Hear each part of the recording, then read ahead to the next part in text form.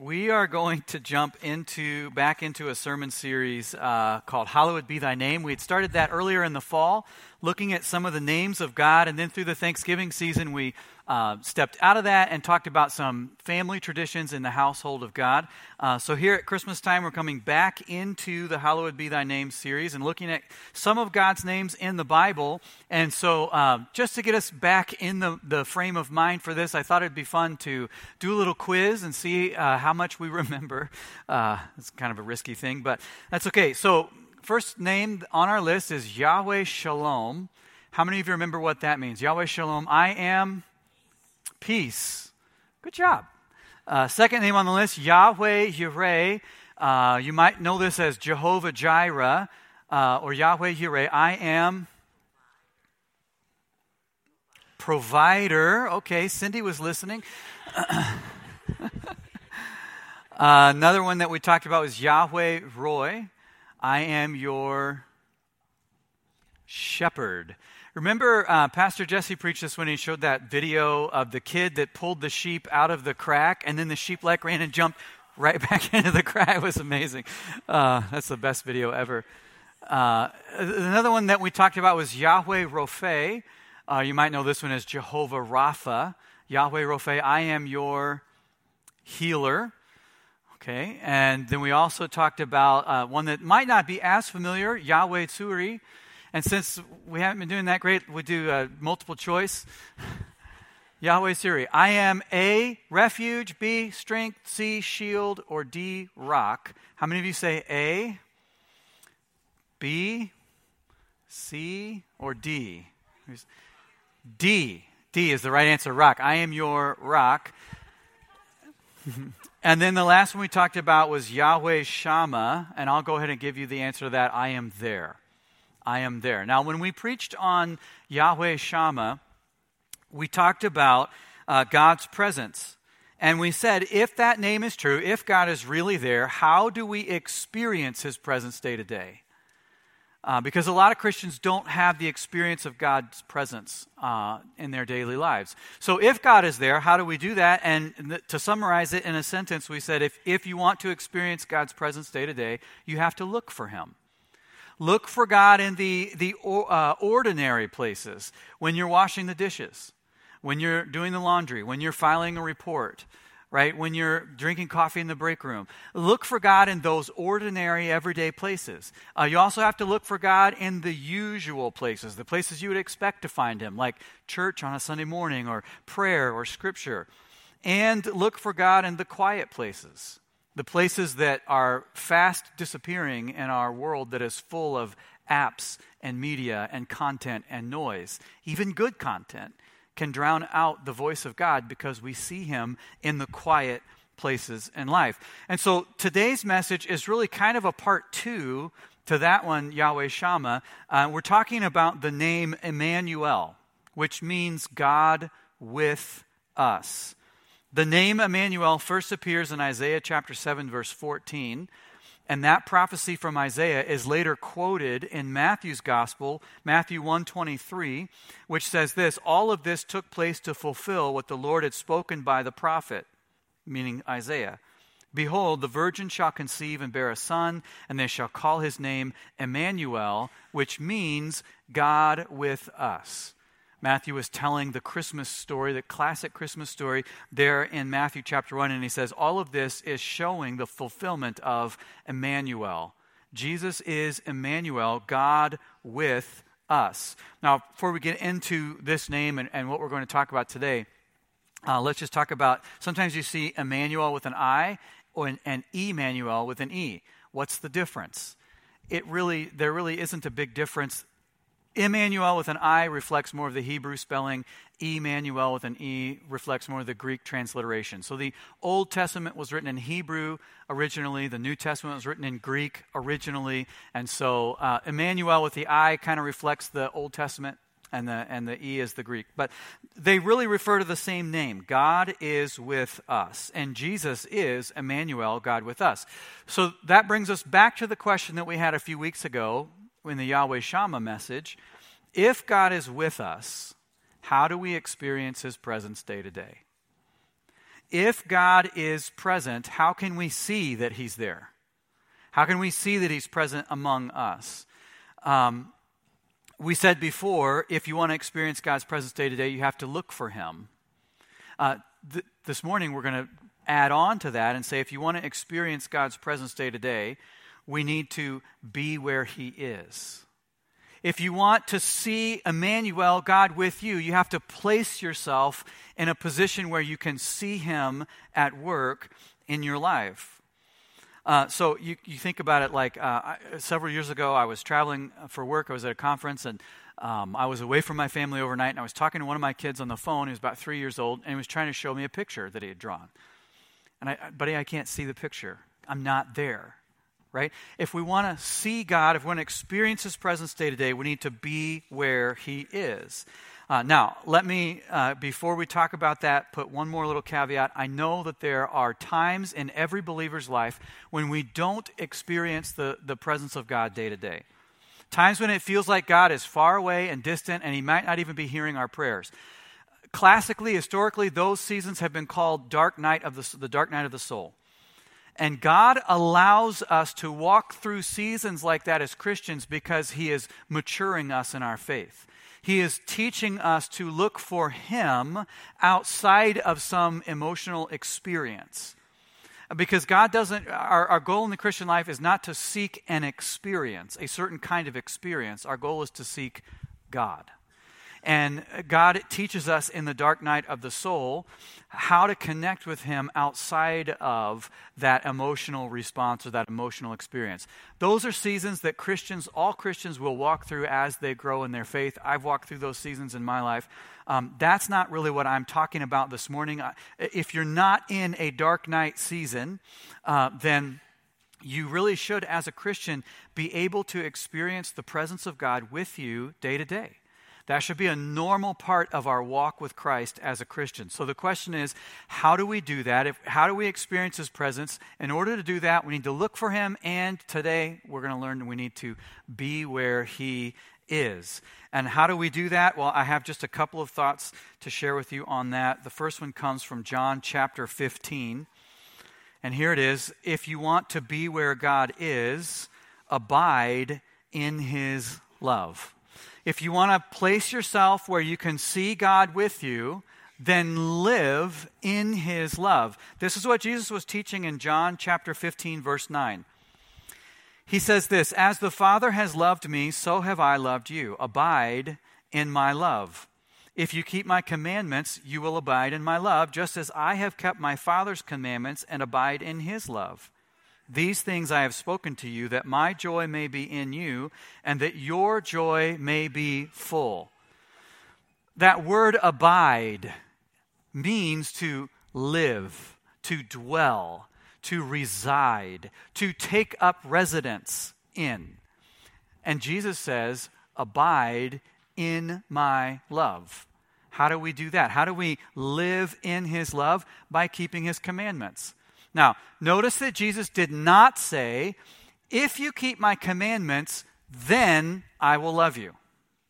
If you do a really good job at being a good person and following all the rules, then I will give you my love. No. He said, as the Father has loved me, so have I loved you. He already loved you. So he says, here's how you can live in this existence of love and joy in God. It's keeping my commandments. See, the commandments that the Bible teaches us, the things that Jesus taught us, aren't just arbitrary rules because God doesn't want us to have any fun and he doesn't like the way that we want to live our lives. No, the commandments in the Bible are God's path to living in the love and joy that he provides. He says, there's this whole universe of love and joy in God, and if you want to live in that universe, here's the way that you do that. Here's how you get in there, and here's how you stay in there. Abide in his love. Now, what does that mean to live in Christ's love? Well, here are some questions we can reflect on that will help us assess this in our own lives. Am I living with God, or am I living for God? Because those aren't the same things. I can live with God. I have my life. And I want Jesus to come along with me on my life. But my life is still for me, right? Or I can live for God, where my life isn't for me anymore. My life is for him and whatever he calls me to.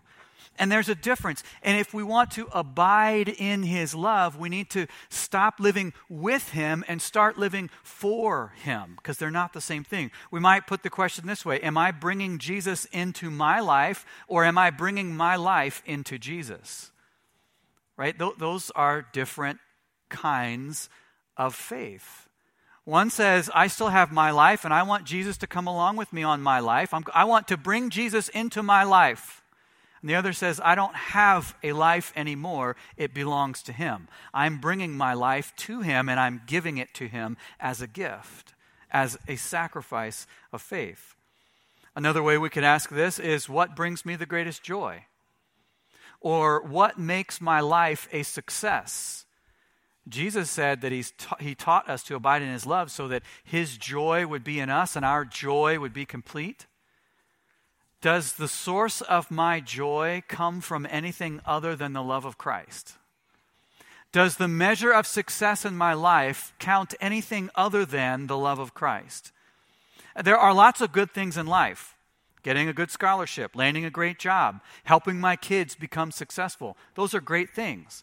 But they are not the measure of success in our lives. If they are, we're not abiding in the love of Christ. We are bringing Jesus along as we pursue our own endeavors in life. See the difference? Jesus says we need to live in him, abide in him. Essentially what he's teaching is that we need to find our life in Christ. This is what Jesus taught in Matthew 10:39. He said, whoever finds his life will lose it, and whoever loses his life for my sake will find it. That's what it means to abide in his love, to find your joy and your source and your life itself in Christ. That's the first step. If we want to be where God is, experience his presence day to day, we need to abide in his love. The second point for the morning is this: if we want to be where God is, we need to go where God is. If we want to place ourselves in where we can see God, then we need to place ourselves where God is at work, where we can see him at work. Matthew chapter 25, verse 34, Jesus is teaching about the final judgment.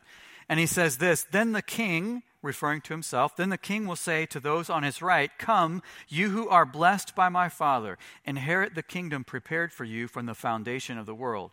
For I was hungry, and you gave me food. I was thirsty, and you gave me drink.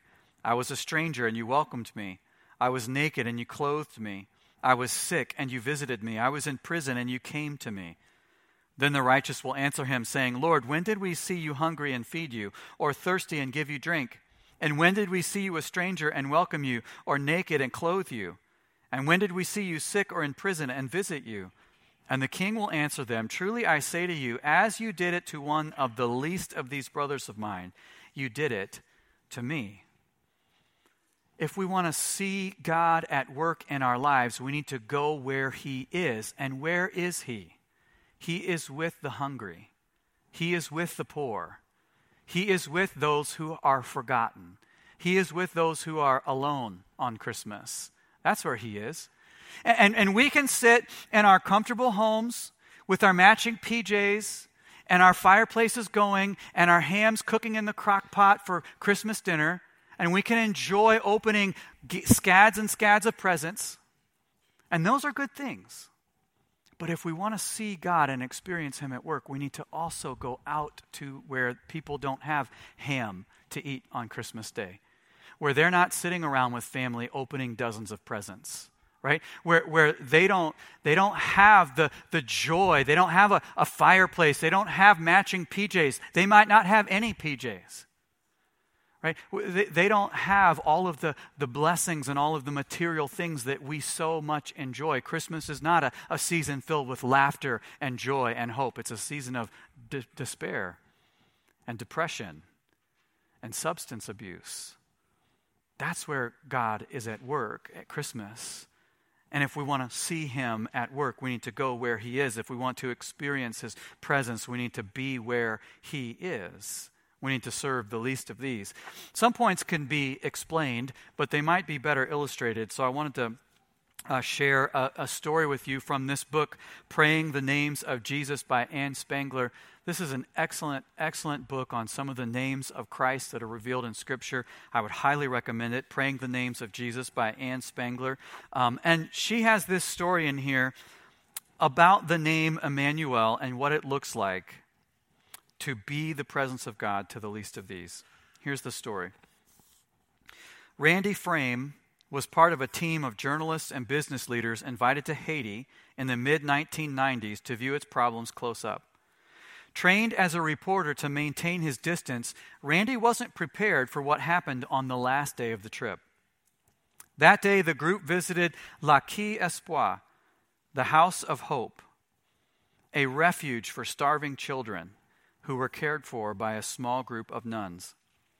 As Randy entered the two-room structure, a nun by the name of Sister Conchita approached, offering him the child she cradled in her arms. Reluctant at first to take the child lest he violate his role as an objective observer, he finally gave in, deciding it would be rude to refuse. Her name is Maria, the sister said, with broken English and a quiet smile. Randy Frame wrote later, I took Maria into my arms gingerly at first. She seemed so fragile. I could practically see the skeleton beneath her skin. Only her eyes seemed to have escaped the circumstances of her young life. Her eyes were deep brown and as shiny as any healthy child's ought to be. She focused them not on me, but on Sister Conchita. It was clear I was second string. Perhaps my arms were not as soft or comfortable, yet she didn't cry. Maybe she was too weak to protest being held by a stranger.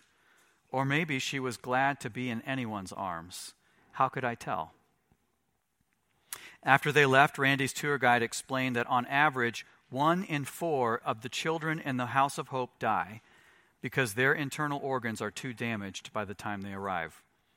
You can spot the ones who won't make it, lethargic, with pale, rigid skin. Their hair has a reddish hue. She could have been describing baby Maria.